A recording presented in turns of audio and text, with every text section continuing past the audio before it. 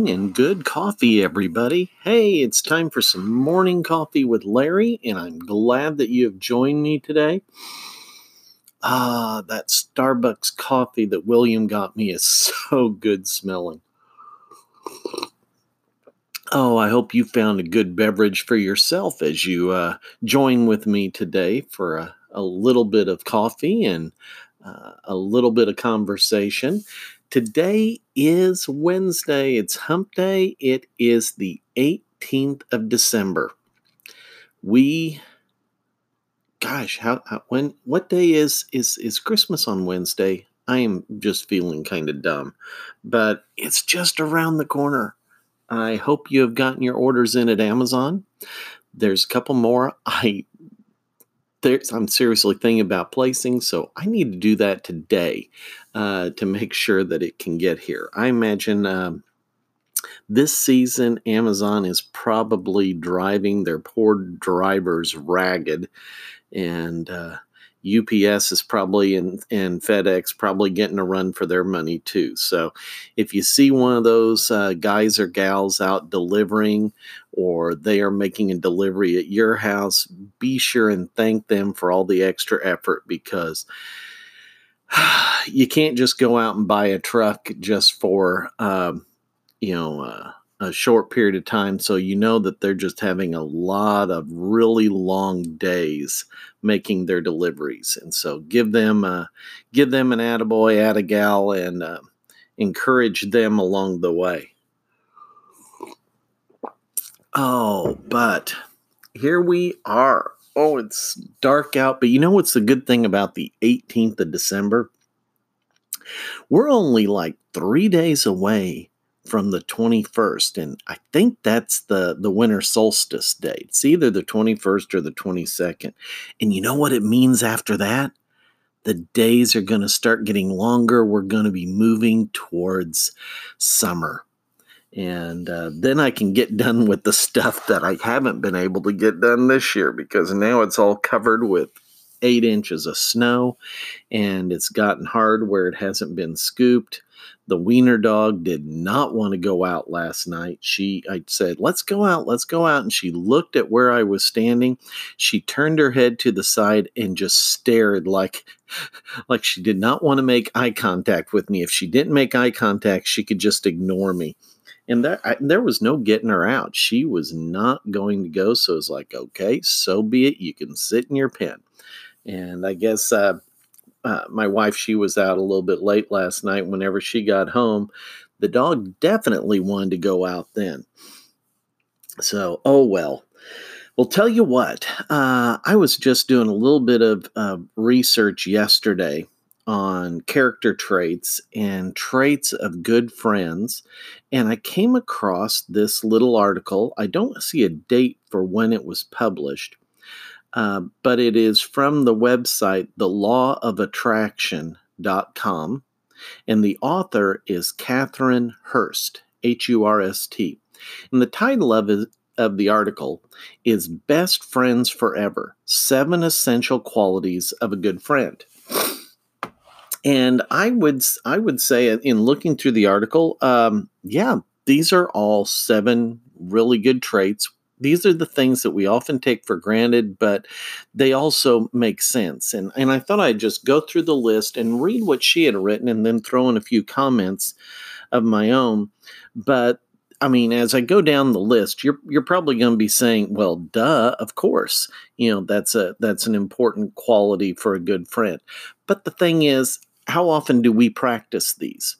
And if you're struggling with friendships, if you're struggling at a particular time in your life, with, trusting people, or you seem to have had several people dump on you, then, one of the things to consider is, are you seeing these traits in the people that you're considering friends, or are they lacking in these traits? And then the question comes to you is, how strong are you in each of these 7 traits?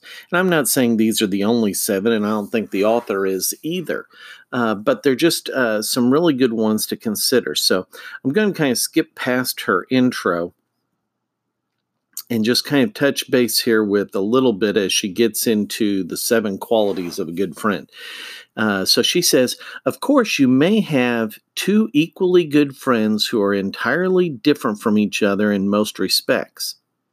However, the vast majority of high quality friendships feature certain core traits that lead to substantial and mutual sense of empathy, comfort, love, and understanding. Which of these 7 traits do you see in your friends? And which do you think you could stand to have more of in your life?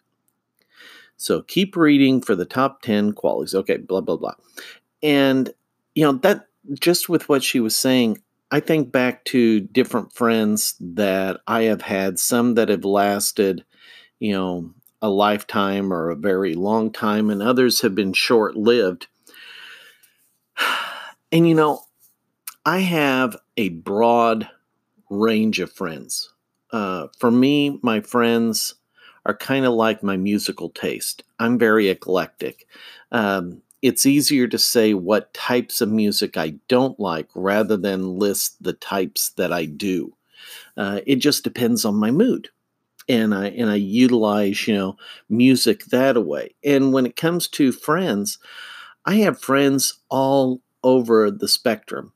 I have friends, from extreme to extreme on the political spectrum, extremes when it comes to social aspects, just a wide variety of friends. Now, let me rephrase that a little bit and preface it with I have a very broad spectrum, as I just described, with acquaintances, but not all of my acquaintances are friends. And when it comes to friends, I also have a broad range, of, that I was describing. Just because we agree on certain things socially or politically or religiously doesn't necessarily mean that I would consider them a trusted friend, or in some cases, even a friend. They stay an acquaintance. And I think really what it ties down to is not so much the compatibility of our beliefs, but these character traits.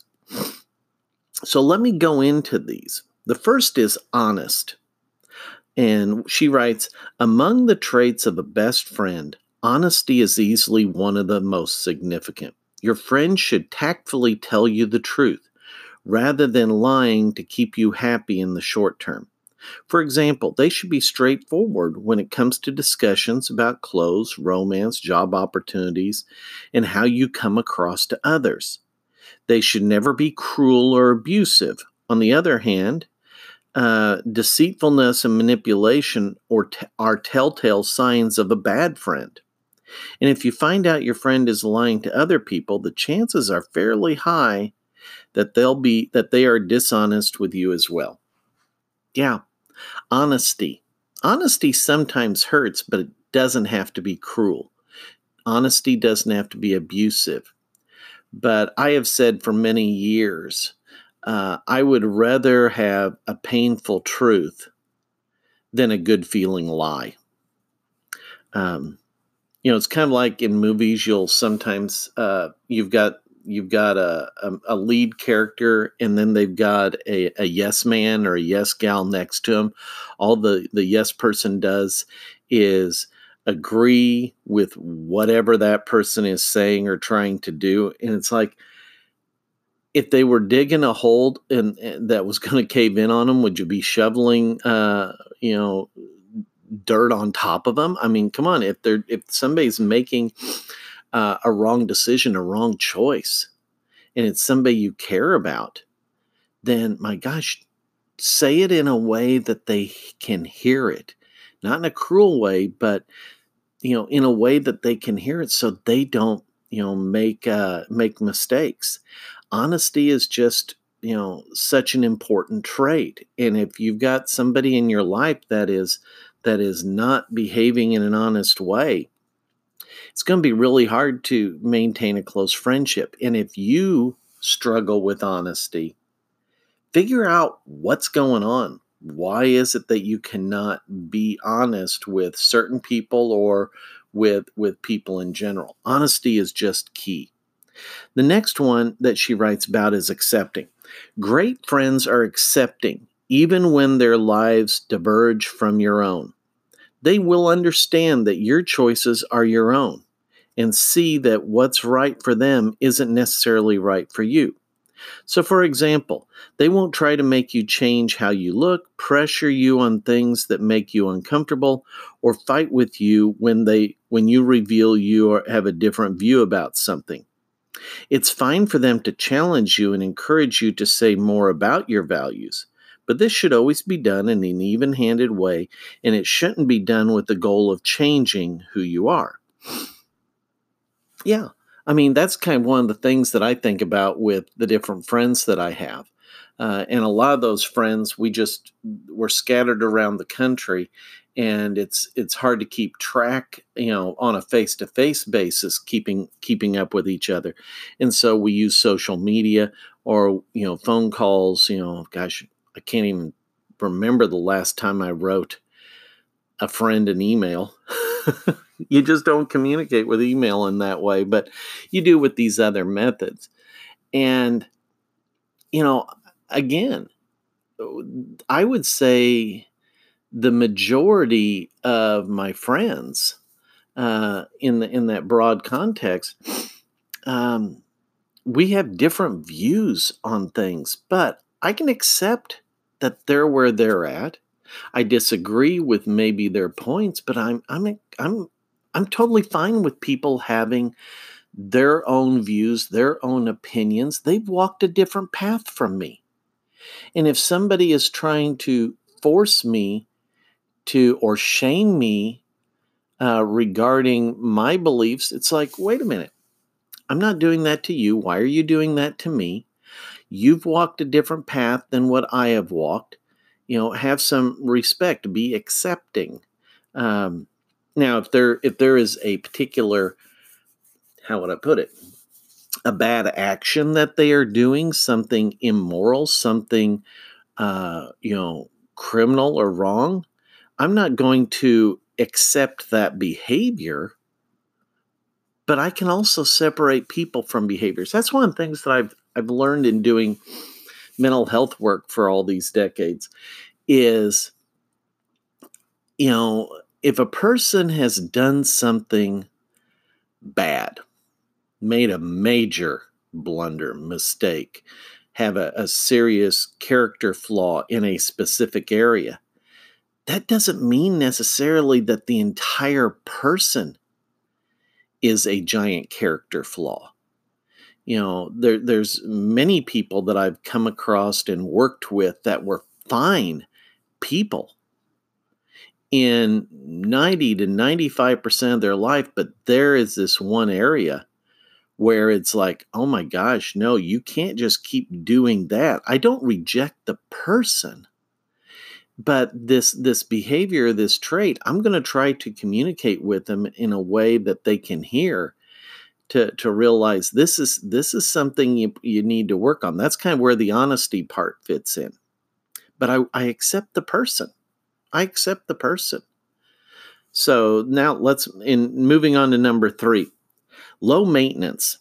Great friends quotes often point out how important it is for friends to be able to reconnect after time apart.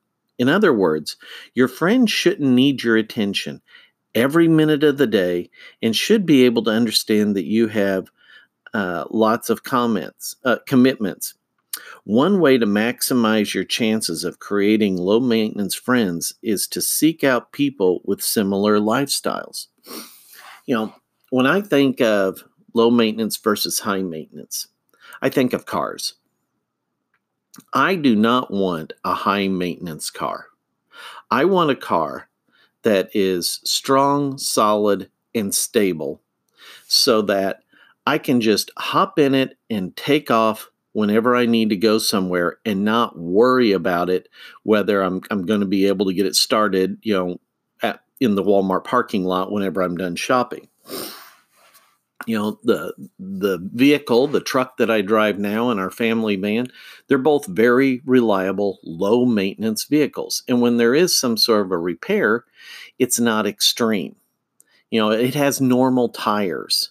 These real narrow kind of tires are not like, you know what I'm talking about, the kind that the rubber part's only like 2 inches or 3 inches. You get a flat tire with one of those, you're shelling out $400 sometimes for a stinking tire. I like mine where I can go to Walmart, I can get a $60 tire, get it installed, and out the door relatively cheaply. I don't have to have the fancy look kind of thing. Well, when it comes to, and then a high maintenance example is my stinking John Deere 4020 tractor.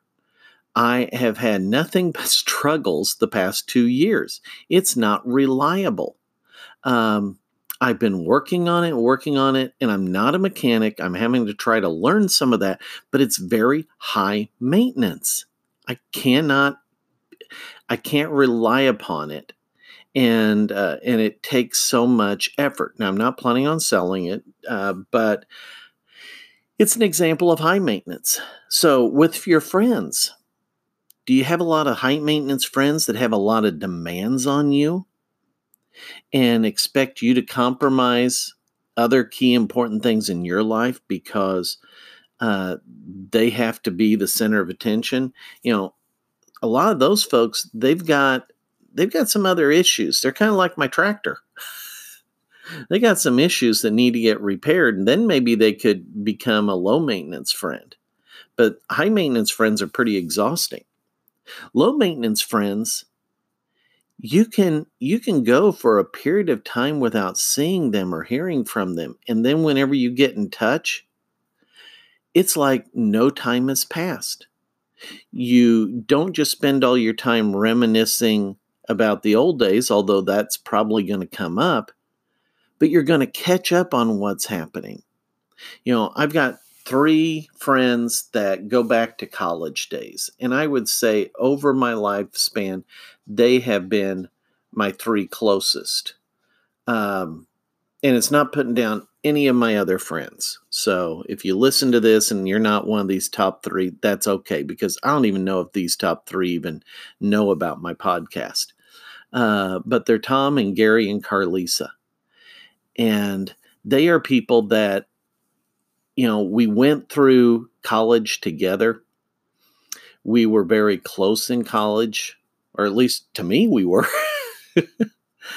And I know that if anything serious comes up and I get a call from them, I'm going to do what it takes to help them. And the same goes the other way. If I'm in a crisis or a problem, I know that they're going to be there. We don't have to have continuous contact. As a matter of fact, it's probably been, for a couple of them, over a year since I've talked to them. But I know if I picked up the phone today, we'd have an hour-long conversation. So low maintenance, that's a good friend trait. Non-judgmental is number 4. And the author writes, you need friends who make you feel confident about who you are, not people who induce self-doubt. Indeed, a non-judgmental approach is also one of the characteristics of a good person, more generally. Your friends should listen to you and do their best to put themselves in your shoes, even if it means trying to relate to a different belief system. Friends who try to convince you that there's a right way to be will often turn out to be bullies and can make you feel very insecure about your individuality. It's your uniqueness that will actually attract people who are a good match for you. Yeah. Judgmental. I guess it's kind of like this. There's a longstanding saying in Christian circles, hate the sin but love the sinner. it doesn't mean that you have to agree. You can even strongly disagree about things, but it's the I don't put that in. How am I trying to say this? A non-judgmental approach is where your focus is on the person and the traits of the person. There's no perfect people. I am far from perfect. I have my own issues. I have my own struggles. I have the things that I have picked up. I don't need somebody who is constantly reminding me of those things because I'm pretty aware of them and I'm working on those. I need somebody who's there that's, in a non-judgmental way, somebody who is encouraging, helping me build up my confidence in those areas where I struggle. That's the kind of person that makes a good friend. They're non-judgmental. Doesn't mean that they're, agreeing necessarily with what, is going on with you, but they're not demanding that you behave in a certain way. You look at the author here when they say bullies. You look at bullies. They want you to behave the way they want you to behave. And the way that they typically do it is either guilt or intimidation. Well, I don't want a friend that is using guilt or intimidation to change my behavior. If I'm in the wrong, sit down and have a respectful conversation with me. Show me the merits of what you're thinking. That may sway my opinion. But, good friends are not pulling out the guilt or intimidation cards. They are non-judgmental. Number 5 is loyalty. Loyalty is unquestionably one of the most important qualities of a good friend. You need to know that this person will stick by your side no matter what, and that their commitment to you is not fickle, not changing with the wind. The very best friends will help you out when you're struggling, whether it's with money, love, mental health difficulties, or something else entirely. In contrast, fair weather friends are ones who are only there when things are good for you and when you have plenty to give. This indicates that they're only interested in what you can do for them and that they don't value as much as you deserve. Loyalty. You know what? If you are loyal to a sports team, you do not change teams in the middle of the season, do you? I mean, if you're a cheesehead, if you're a Packers fan, you're not going to abandon them when they have a lousy season. Same way with any other team. Your high school, that's one of the way your school is one of the ways that you develop kind of this corporate loyalty. I think about Effingham High School where I graduated from. The fight song that we had was "We're loyal to you, Effingham." Is basically it's a knockoff song from "We're loyal to you, Illinois." Illinois loyalty for the University of Illinois. And it's the idea that we may win, we may lose, we may be doing good, we may be doing bad, but loyalty means more than just the actions. It's the relationship. It's the relationship with the person. There's an individual, no names or anything like that, but he's an individual that I had the opportunity to get to know, not on a daily basis by any means. It was, I would say, an acquaintanceship, but it was inside the context of another group. And this was a pretty good guy. I enjoyed conversations with him. They were very stimulating. We agreed on many things. We also had some things we disagreed on. But you know what? It ties into, we were, kind of had this occasionally active, growing relationship, friendship. And then found out that this person had done a pretty, I don't like overusing the word horrific, but maybe just take it down a notch from horrific action. and it was criminal. The person was found guilty and is currently incarcerated. And I have to say, it really tore me up on two different ways. One is it tore me up because of the actions that the person had done, but it also tore me up because other people that were in this larger group were ready to just, hang him out to dry, not have any contact, not, as if the one to treat as if this person never existed, as if they had never had any contact with them, remove them completely. And I get that, but even in these kinds of horrible things, there's still, and maybe this is the counselor side of me, there's still a sense of loyalty to a developing friendship. Now, would I trust this person in all areas? No. If when this person gets out, I don't know if I'll ever see them again or where they will wind up going to. But it's, true loyalty should not just die with the snap of a finger. Guess is what I'm trying to say. Time's running out here. I have gone way longer than what I thought. Gee, imagine that.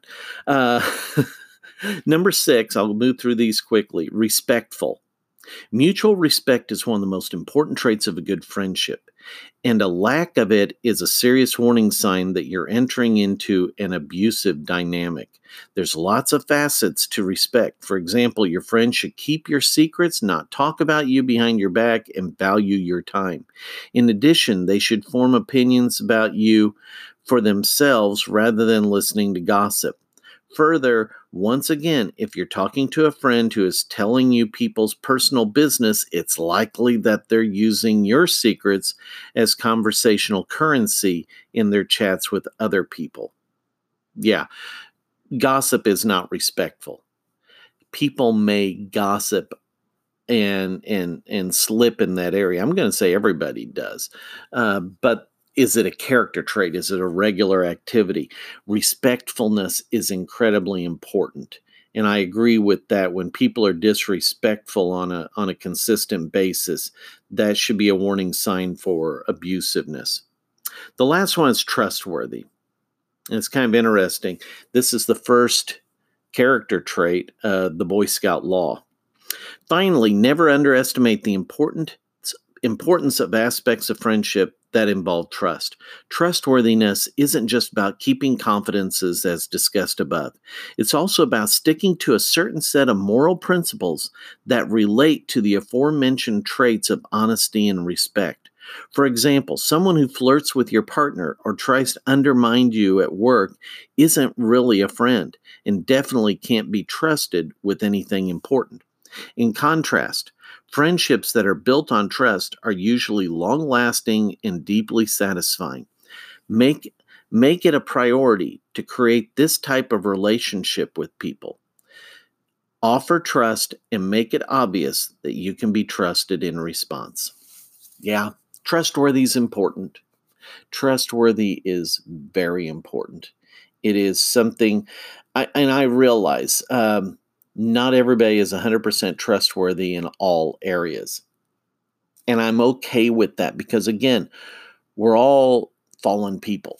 We all have our struggles.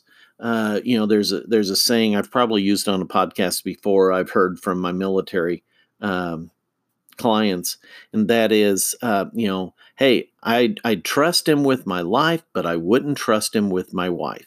And we do have to use a certain amount of discernment regarding trust. If we expect to be able to find people that we can trust 100% of the time with 100% of life events, you're going to find yourself with no one you can trust, not even yourself. So we do have to use some discernment regarding that. Okay, I will post this article to the Facebook page if you want to look at it and read it in more depth. I hope this was a good podcast. This one really stirred me. I mean, it really, it's simple, but I really liked it. So, with that being said, We will catch you all tomorrow. Have a great day. Make the most of it. Take care. Bye bye.